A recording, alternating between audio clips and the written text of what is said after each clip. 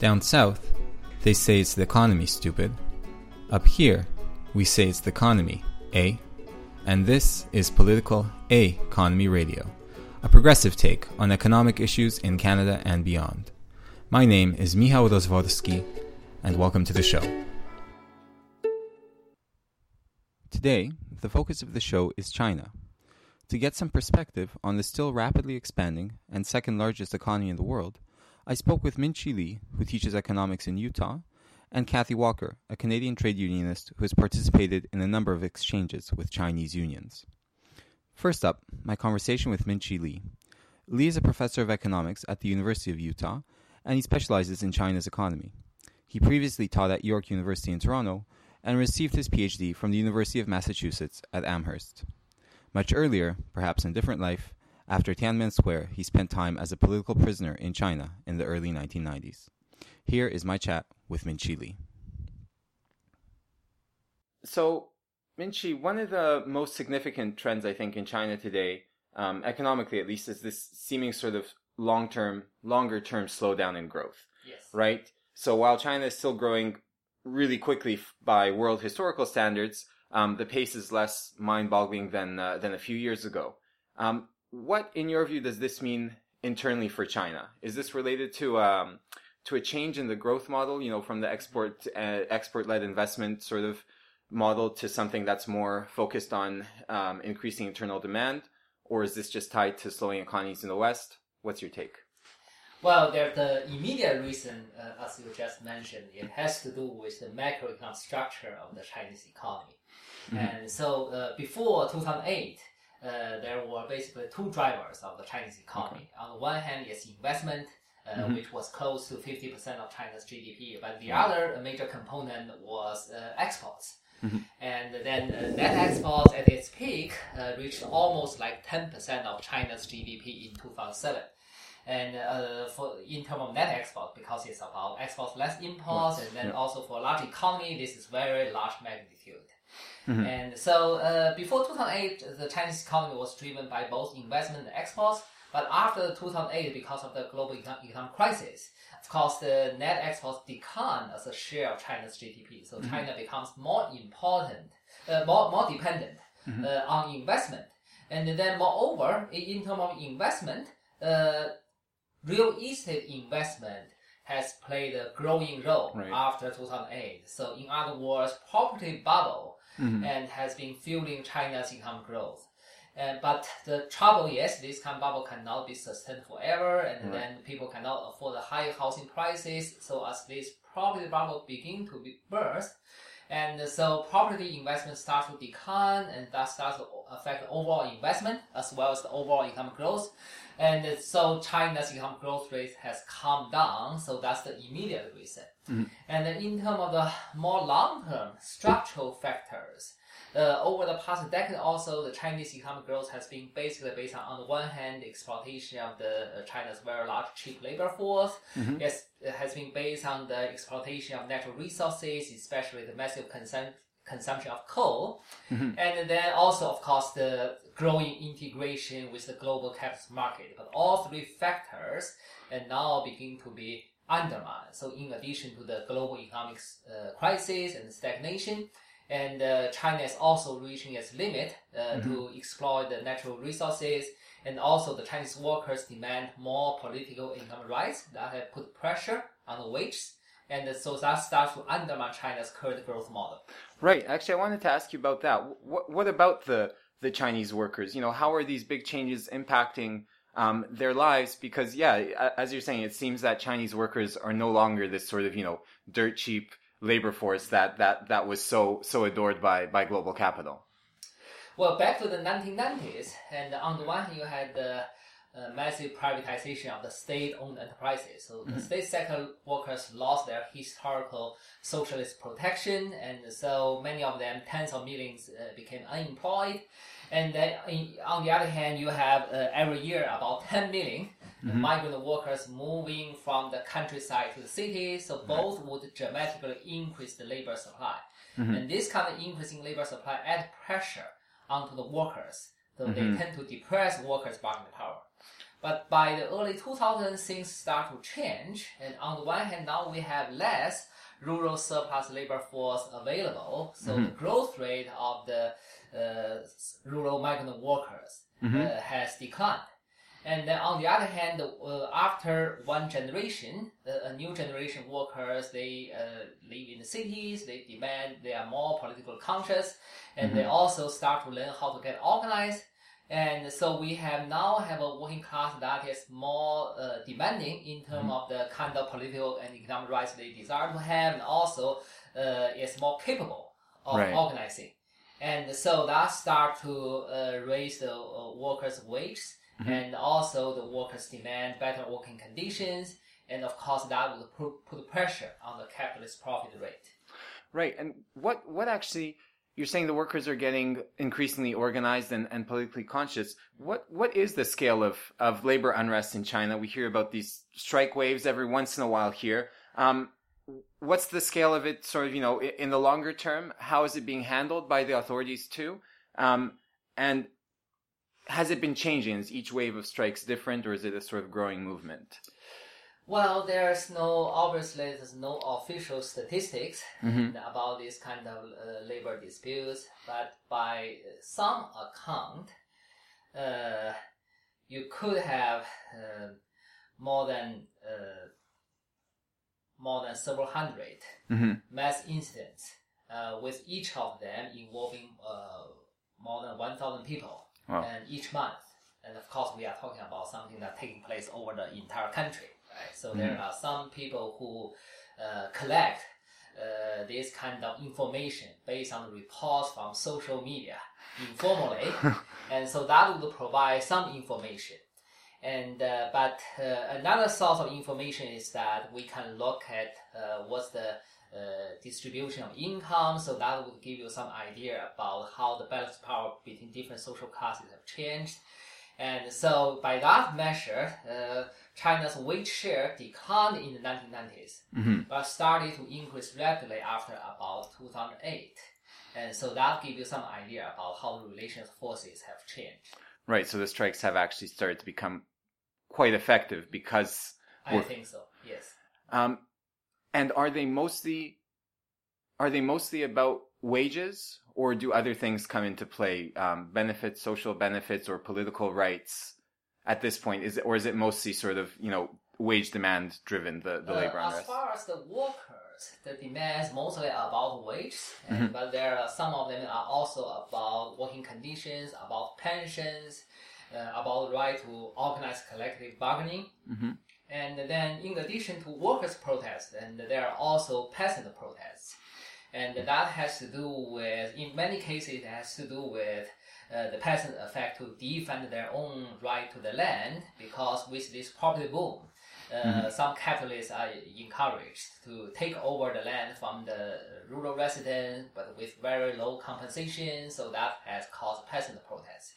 And then in addition to that, there have also been growing protests from the urban middle class, and for reasons related to pollution or related to because their rights for their own property, for their own housing, has not been adequately protected. Right. Actually, maybe to switch tracks a little bit, I've heard you talk about neoliberalism in China, and I think that's interesting because we hear this term applied to the major Western economies. We've seen it here, deregulation, privatization, decline of the welfare state, all these things in various forms in the various Western states. But, I think you say that China hasn't been immune to this process either. What does neoliberalism look like in China? Well, in its basic form of manifestation is not that much different from the rest of the world, and also takes in the form of privatization, liberalization. But basically what we are talking about is after World War II, there was a time, because of the pressure of the working class movement, the pressure from the national liberation movement and the socialist state, the global capitalist class had to make concession to the basically the oppressed people in the world. But after 1970s, we know that global capitalist class attempted to take back some of these concessions. So that I think that was the essence of the neoliberalism on the global scale. And in the Chinese case, and we are talking about the current ruling class try to roll back some of the historical gains in the socialist period. And so in that sense, that's also part of the global neoliberal counter-revolution. And has this changed recently? I know we've seen some of the leadership seem to now these days make sort of, gentler statements, and both about the social tensions within China and all of that. Are they trying to sort of roll back these kinds of trends, and also this has to do with putting the brakes sort of on the growth as well? Right. China has been moving towards capitalism since about late 1970s, early 1980s, and I think in terms of the basic relations production, it has completed the capitalist transition by the turn of the century. And then since then, because of these growing tensions, I think for a while there was this debate within the Chinese leadership around the time of 2010 to 2012, and about whether they want to continue this neoliberal path or instead would they pursue a more state-directed model of development. And with Bo Xilai, and who was a party secretary of the city of Chongqing, and for a while championed this model of social reform at the city of Chongqing. But then, of course, because of the internal power struggle, and he was purged from the party. And he was arrested. Yes. And so, as a result of this kind of struggle, I think the neoliberal wing basically has won the battle. And so since then, China has been pushing for more neoliberal style so-called economic reform, although because of the resistance from the people on the one hand, and then some kind of internal inertia within the bureaucracy, the pace may not have been as fast as some of the neoliberal wing desire to have. And has the environmental crisis also sort of had its impact on this? Because I think that's the other thing where I think we've seen the Chinese leadership making some noise about climate change, even about some of these emissions targets. But on the other hand, China is already the largest emitter of greenhouse gases. What is the scale of the environmental crisis, and how is it impacting on the politics and the economy within China as well? Well, the environmental crisis, of course, is very close to a breaking point, you might say. And then because of China's contribution to the global greenhouse gas emission, and also is now almost 30% of the global emissions, basically, unless China is committed to emission reduction, otherwise there's no way for this climate stabilization to be achieved. But unfortunately, despite many of the talks, and I don't think the current Chinese government is very serious about the emission reduction. And of course, there has been lots of investment on renewable energy, but on the other hand, China continued to invest massively on coal-fired power plants, and as well as other, with this growth of the private car fleet, and China's oil consumption continued to grow, so all of this would contribute to emission growth. But in some cases, and where the pollution has become so serious, so they have direct impact on people's health, on people's condition of life, and so that has caused a popular rebellion. So that has forced some local governments to abandon some of the pollution-intensive industries. And in addition to that, and we all know that air pollution these days in China has become very serious. Right. So basically, for several months every year, people in the big cities in eastern China has to suffer very heavy smog. And so the government could no longer ignore that. But so far what they have done is not so much about the underlying root of the problem. It's more about symptom. Like the central government would order the steel factories around Beijing either to be shut down without caring about what happened to unemployed workers, or just order them to move to some other places. Right. And there have been some effort to transform coal into gas, and then hopefully by burning gas in the city instead of coal directly, that may reduce air pollution in the city. Right. But by transforming coal into gas, that by itself is very energy intensive, yes. and it would emit more greenhouse gases. Right, the emissions are also there. Right. I have to wrap things up. Maybe as a last, you mentioned, we talked about the workers' struggle, and the workers, struggling for higher wages. You've talked about some of the peasants as well, pushing back against local governments. Some of these environmental things that are tied with the middle class in China. Very briefly, and is there a more unified sort of social movement growing in China, or are these still sort of point by point struggles that for the next few years is just going to sort of simmer onwards in the same way?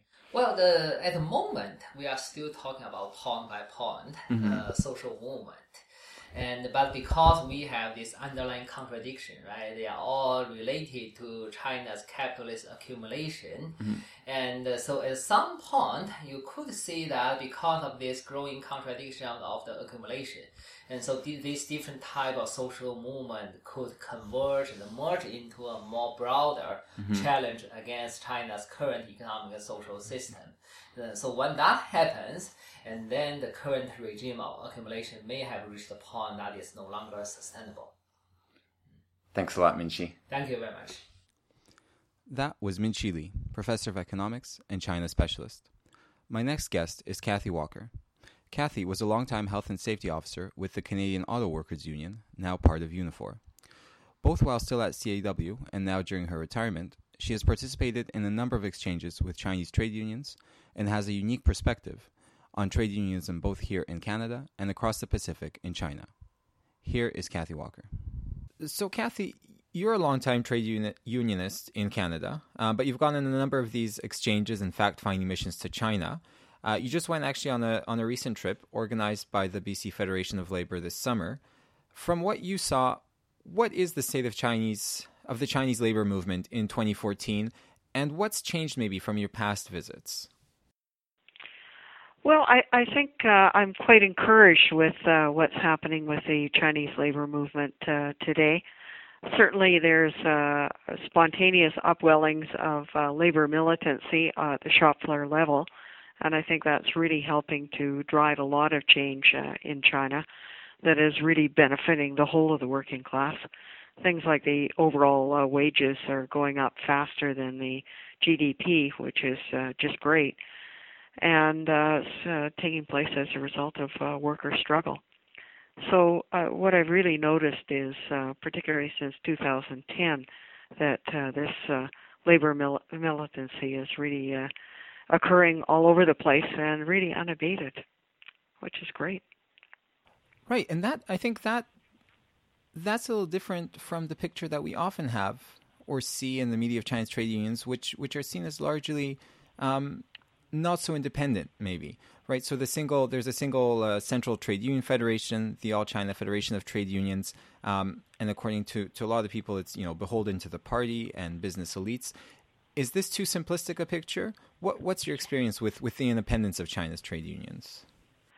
I think it is too simplistic a picture. There's no question that some unions in some workplaces basically haven't changed in the last 50 years. They are certainly beholden to the party, and the only way that they have changed is now to be beholden to business interests. But I think there's a whole number of other unions that are doing a tremendous amount to try and change to become more effective as trade unions.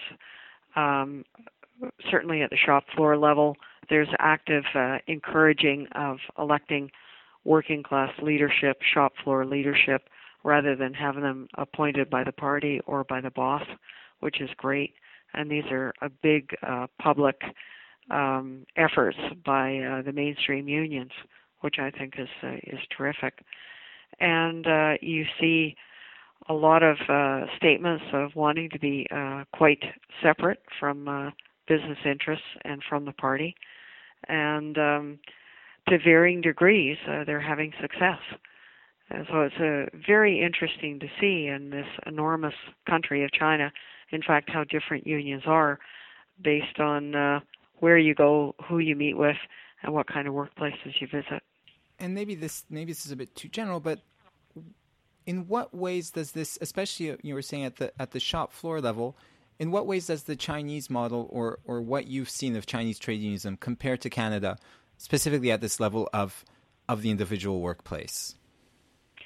Well, I think that probably too often you still see what we would call company unions in workplaces, and that's very disappointing when you run across them, where they obviously, the leadership has in fact been appointed by the boss. That's always disappointing, but there are lots of workplaces in which the rank and file workers are certainly driving change, where they're making demands. They want to make sure that there's collective bargaining taking place. You get a huge interest on the part of unions throughout the country now into trying to figure out how does collective bargaining take place. I would say that's the number one question I've been asked in the last 6-7 years by delegations that have come to Canada or when I've gone over there. And they want explanations in great detail. How do you bargain with the boss? Which is quite a different role than what Chinese unions used to play, which is, in the socialist period, workers to some degree were the boss, but that is certainly no longer the case. What kind of tactics have the unions been using outside of collective bargaining to get the kind of wage gains that we've been seeing, which we know in the last number of years have actually been quite substantial in many cases? Well, what you've really seen is a large number of workers in workplaces that are getting organized themselves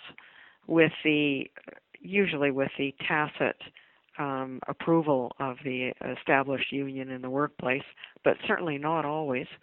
And they're organizing strikes. And it's these strikes that are driving change in China. It is phenomenal, the number of strikes that take place, often extremely well thought out by the workplace leadership, often a complete surprise to the employer when people are angry and walk off the job. And it may be an issue of wages, certainly, and often is, but often there are justice issues, where the employer has just been really miserable to people, and people just don't want to take it anymore. So they walk off the job. And what we would call here wildcats, but very effective, often very short, and they extract often very significant improvements from the employer. So they've been able to win some concessions through wildcats in the vast majority of cases. Absolutely, yeah. I would say it's a rare wildcat that doesn't result in some positive improvement. And the employers, if they want production to proceed, they may not concede everything, but they're certainly going to concede a lot. We've seen wildcats in Honda, for example, resulting in 24% wage increases, spreading to other parts plants, and they're getting 40% wage increases. These kind of levels are absolutely unheard of in Canada. Now, granted, people are starting from a fairly low level, but certainly on a percentage basis, those gains are huge. And these are largely taking place in the coastal cities, in either in the special economic zones or close by, but in this in the sort of industrial export sort of oriented heartland of China. Are there big, and these are quite new areas of China? Are there big generational divides within the Chinese workforce? Are young workers who are born in these cities or have come of age there different from their parents? And how are demands about work sort of changing as generations change? I think young workers don't have the same ideological commitment to building an enterprise that their parents did, because their parents often had the opportunity to work in a state-owned enterprise where all kinds of things were looked after for them, not only decent wages, but also housing was provided, transportation, food subsidies, fuel subsidies, all of that sort of thing. So today, of course, workers don't have, rarely have those kind of guarantees. So I think they see their interests as being quite different from the employer. And certainly when they see extremely wealthy business people doing exceptionally well and they're doing quite poorly, I think that expresses itself in collective rage sometimes. So I think that's been a very good development, and certainly the generational difference is particularly apparent between the migrant workers, the first generation that left the countryside, they left the farms to come to the city in probably the biggest migration in world history, similar to the situation in, say, in England, where you have the Enclosure Acts and other ways of getting peasants off the land into the factories. Well, in China, there was just all sorts of attraction coming to the coastal cities, finding work, but the first generation went back. They were always intending to go back to the farm, but the new generation, they've either been born there or they've grown up in a family where they just assumed that they were going to be working on the coast, and they want to stay. They're not going to go back to the farm. They really are the new industrial proletariat, and they number in the tens of millions. And making demands to be able to sustain a lifestyle there, right? Absolutely. They've been Paris, and they want what they see everybody else having. Why shouldn't they? Summing up a little bit and seeing as you've been back and forth a bit, what can this renewed Chinese militancy, worker militancy, teach Canadian workers? Right? I mean, you said they've been curious about our collective bargaining, and you've been sharing a lot of knowledge. But to what extent are the roots of worker activism in China similar, and what can we learn from them? I think what we see in China is similar to the early days of the labor movement in Canada, where workers did organize in a militant fashion. They did organize wildcat strikes, and they did extract great victories from their employer from time to time. We have been extremely passive, I think, in the labor movement here. And if we're ever going to do anything more than stagnate in terms of wages and in terms of union growth, I think we've got to take some inspiration from the Chinese workers and get back to fighting the boss. Fighting back really does make a difference. Right. So import not just cheap cell phones, but labor union tactics as well, hey? I think so. I think we've got a lot to learn. Thanks a lot, Cathy. Thank you very much, Mikhail. That was Cathy Walker, who offered a unique perspective on trade unionism in China. That's all for this week. Talk to you again in 2 weeks. Until then.